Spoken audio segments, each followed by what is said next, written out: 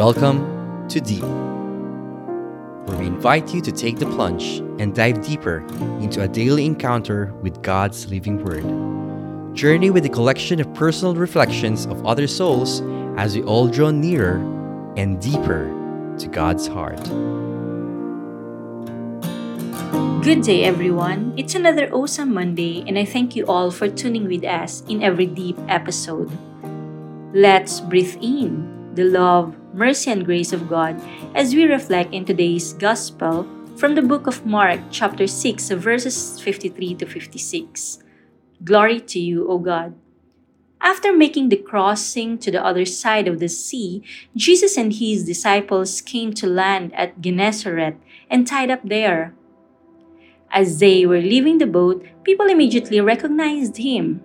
They scurried about the surrounding country and began to bring in the sick on mats to wherever they heard he was. Whatever villages or towns or countryside he entered, they laid the sick in the marketplaces and begged him that they might touch only the tassel on his cloak, and as many as touched it were healed. Friends, the good news of our salvation. Praise to you, O Lord Jesus Christ. Today's Gospel tells us how quickly people recognized Jesus during his time. They had heard about the many wonders he had done, how he made the blind to see, how he cured the sick. Many followed him and sought him out.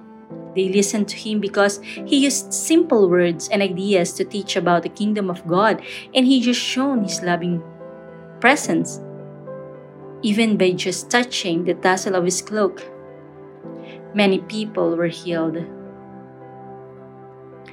Friends, we know this and we believe in this, that Jesus is a great healer, and the people bring the sick to him for healing.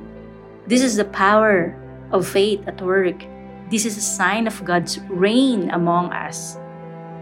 It was an integral part of Jesus' ministry. The continuation of his healing ministry must resonate with us. We all need healing. We are afflicted with various diseases, illnesses, and handicaps, and so we need physical healing.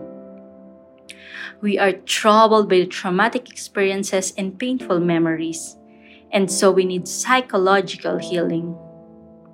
We are burdened with worries, fears, and anxieties, and so we need mental and emotional healing. We suffer from the effects of sin or sinful ways of living, and so we need spiritual healing. We need God's mercy and forgiveness to be healed of our woundedness and brokenness. And all this, we can be part of the healing ministry.